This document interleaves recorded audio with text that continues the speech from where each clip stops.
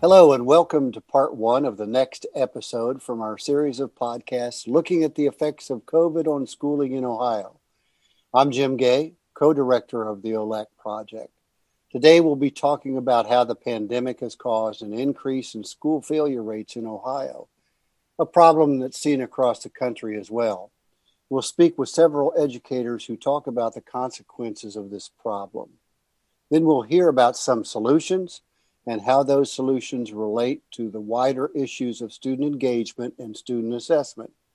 Let's take a minute for the guests to introduce themselves now. I'm Brian McNulty, and I'm a partner at Creative Leadership Solutions. I've worked for the last 10 years in school districts across the state of Ohio and was part of the original development of the Ohio improvement process. So all of the work that I'm going to talk to you about is based in the work that I've done in Ohio with schools and districts across the state. My name is Reva Cosby, and I'm superintendent of Trotwood Madison City Schools. My name is Rocco Aducci. I am the curriculum director for the Buckeye Local School District in Ashtabula, Ohio. Brian, we've seen a noticeable increase in the number of Fs being given to students during the pandemic, both here in Ohio and across the country as well. Could you tell us more about why this is happening? This shouldn't be surprising news to almost anybody, but in districts across the whole country, what we've seen are rising failure rates, and they're due to a number of different issues, not the least of which is that most school districts took their instruction online.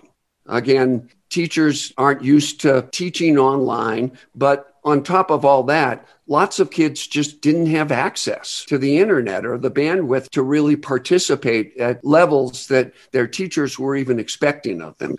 Failure rates are rising because we're using the same criteria we used when kids actually came to school. And that just doesn't work in an online world. You mentioned access. Why is access an issue? Are there other underlying issues that cause students to have access problems?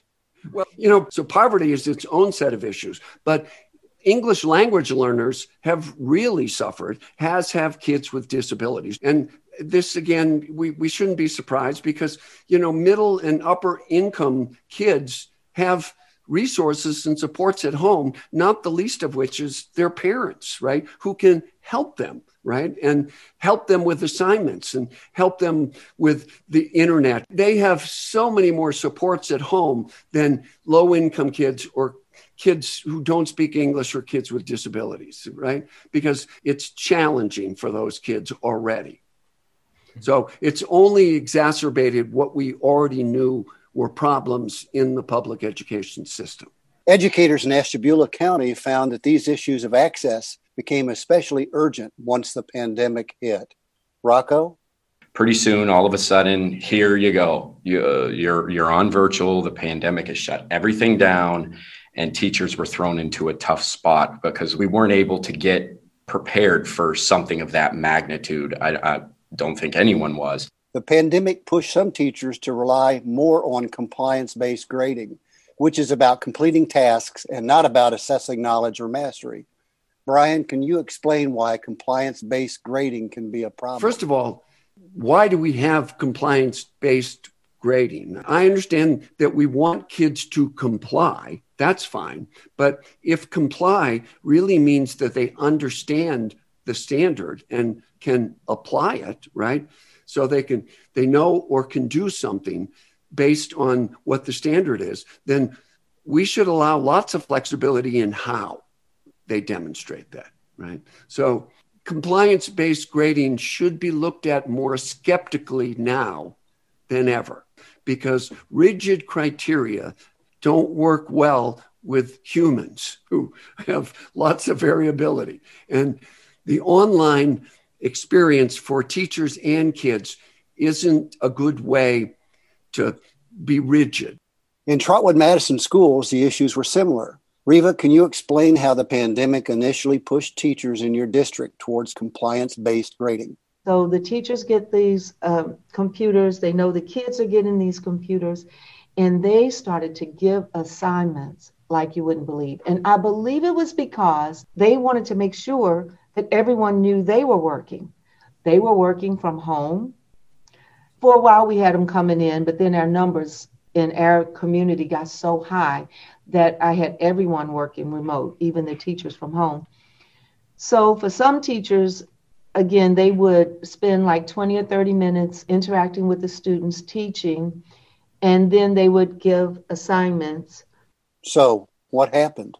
What happened was when I found out that my staff were going to be issuing over 1,000 Fs, I realized that that wasn't going to be acceptable. And for me, I mean, the rationale was, what is the motivator to keep students going if they know they're getting Fs? And also, I mean, in this COVID time, there's so much that wasn't happening. To give us an idea about how some educators in Ohio have confronted these issues, we first turned to Ashtabula County, to the Buckeye Local School District. Even before the pandemic, Rocco Aducci was working on solving problems of student engagement he had noticed. Educators in his district found that the shift to remote learning only compounded the engagement problems. Rocco? We looked at the discipline data. We looked at the state testing data. And it's nowhere where it needs to be. People were struggling. Families were struggling. Students were struggling even before the pandemic, and then the pandemic hit in March and boom, very difficult. We're noticing the lack of engagement, lack of participation, all those sorts of qualities that a struggling student displays. So, like I said, finding out why is the biggest thing, because they're not just doing that for no reason. It could be the support's not there at home, and we need to provide the parents support so they can support their child. Whatever it may be, the why. So we would try to find out why certain kids weren't logging on. So you jump on it right away. And then it could be technology, that we drive Chromebook right to their house. Whatever we had to do to get that kid an equitable opportunity, we pushed our teachers and principals to find out why. And once we found out why, we tried to take away those barriers. To further address this issue of engagement, Buckeye Local Schools turned to project-based learning. This mode of instruction uses real-world problems to build student interest and invites them to help design projects and learning modules around responding to those problems. Rocco, why is this technique useful? It's because of the way teachers teach and the way students learn. School's outdated, and we're aggressively pursuing other avenues to better meet the needs of kids in a more equitable situation. Give kids a fighting chance. So it has to be systematic. If you're going to do something every day, it should be real. It should be meaningful. You should be able to make the connection between school and my future. And it should tap into all the kids' curiosity, because somewhere between elementary school and secondary, they lose that childlike curiosity and it turns the other way, and we're missing kids. So this is a new way of teaching, rethinking the way teachers teach and the way kids learn to make it relevant and real and equitable. Very quickly, students in Buckeye Local got connected to issues in their own communities and became a part of helping solve them. One problem the students tackled related to equitable internet access. The educational payoffs were immediate and obvious. I believe that the next thing, and this is something that Buckeye Local School District has jumped all in, solving real world problems from community partners. They get 3 weeks. The community partner comes in and issues a challenge to teams of students. And what they get out of it is, hey, we need your help. We did a project, develop a plan to provide equitable internet to all areas of Ashtabula County in Ohio. Rocco, what kind of results have you seen from these projects in action? We're finding big evidence that the kids are showing up and they'll do more homework than you could ever assign them, because it's real, it's relevant, it's meaningful, and it gives them a chance to improve the community around them. The students in that initiative that were in these challenges that we're talking about, their hands are just up all the time. Completely different kids. It builds confidence. It builds skills. It makes them question things. The thought process of being a lifelong learner, really. Like, if a kid wasn't even showing up and now they're showing up and participating with enthusiasm and emoting, that is huge, because now you could actually teach the kid where before they don't see the value in learning. Can you give us an example?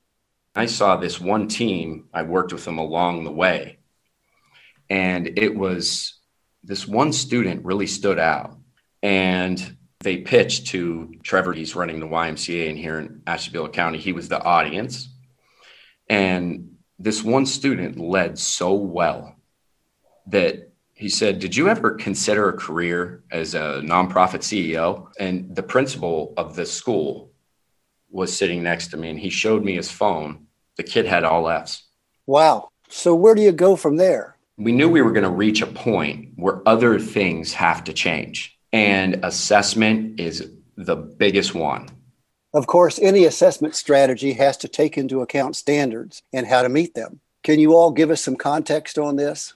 Ever since we established standards, we've known that there are too many standards to teach in a year. So there's too many standards to teach in a regular academic year in person, let alone online when kids are getting less instructional time, right? So too many standards, not enough time. That's been an issue before COVID. It's certainly an issue now. And the teachers are feeling like, yeah, but I have to cover all these standards. And in the state of Ohio, we have a million standards. Hundreds of standards. You know, I'm exaggerating, but there are a lot of standards. So what I had to do was find a way to try to convince them that it wasn't our students, it wasn't just them, that this is trending, like you said, across Ohio and across the United States. So how do project-based learning initiatives solve some of these problems? Because we have the data when these things aren't being done, there's a very different story to tell. So getting kids there, excited about learning, working in teams, doing deep, meaningful learning work. When we do one of these projects, it's covering standards across the entire curriculum, multiple disciplines, and they're learning more in a 3-week project. And they're also gaining skills as well as the content across the discipline. Like, you want a guaranteed and viable curriculum, there needs to be more teacher communication and co-planning and co-teaching this way, and you could hit it across all standards. But the next thing, and where we're at right now, is that whole focus on grades has to change. We have to flip it to, it's about the learning. And part of that is the way we're assessing kids. In Trotwood Madison schools, the superintendent has been doing just that. Reva, can you tell us how the pandemic has affected assessment in your district? This is my first year. I came into Trotwood in the midst of the pandemic, not anticipating that. So my vision and mission and all of those things had to change, primarily because of what was happening in our world. At the end of our semester, we were looking to give out over 1,000 Fs. And that is a problem, in my opinion, for students because of just getting them engaged. Our students are very smart. If they realize that they've already failed at the semester, then why do I try second semester? Also, when you think about the fact that students are failing, I always think it's important to think about why. And the whys are typical. They are missed Zoom meetings, absenteeism, not understanding the material and not having a teacher right there that you can access in person. The way many of us grade often compounds these issues. Brian, can you give us some context on this? I would probably say most schools still grade on a 1 to 100 grading scale. That's a crazy scale because A is worth 10 points, B is worth 10 points, C is worth 10 points, D is worth 10 points. That's 40 points. An F is worth 60 points. So if you fail in one test, one assessment, right, and it's 60 points, you never catch back up. So a 100-point grading scale just is an insane way to grade, and schools should have been dealing with this already because nobody should be grading on a 100-point scale. Reva, can you tell us what you noticed about these rising failure rates and why they were happening? My understanding is that was probably easily a quarter more than they would have normally been given. And because a lot of them were due to missing assignments, the F was a lower F. So whereas some students may have been making a 50 or 55, with the zeros that they were accumulating for not being able to turn in assignments, it was a lower F, like a 10 or, and so the possibility of bringing it up in a traditional way was not there. So it was significantly more, and it was students who the teachers even thought in a traditional setting would have probably done better. So what we did was think about what were the mitigating circumstances. So the reasons why they were failing were very normal, traditional: absenteeism, not understanding the material, incomplete homework, missing assignments. But the mitigating circumstances, of course, COVID-19 and the fear that brings with it. These students had to learn how to work remotely. Were there any other structural factors at play? We are a very high poverty district. So our students did not already own computers, a lot of them. Now, again, I'm generalizing because some do. But now they have them, but they had to learn how to become proficient on them. And so that takes time. Fear, as I said, in this community. Some of our students, when they were working from home, took on like other jobs. So they may be working McDonald's, which would be during the day when they should be at school, and then they would come back home and try to do the homework, but that would be without the teacher's assistance. So we had some of that kind of thing going on. Even though we take attendance, they struggle with understanding that if you're at home, you still are at school. You're not supposed to take a job that's during the day. But I know that the reasoning for that was to make some money, that they needed the money. And then we actually had connectivity issues, as you can imagine. So some of our students couldn't get on. So those were some things that made me think assigning 1,000 Fs to my students was not really showing necessarily what they knew, but showing what COVID was doing to our community. Thanks, Reva. We know these issues impact school districts across Ohio in unique and challenging ways. We're out of time now, but when we return for part 2 of this podcast, Carol Oxley will continue this discussion with Brian, Reva, and Rocco. Thank you for tuning into an OLAC podcast.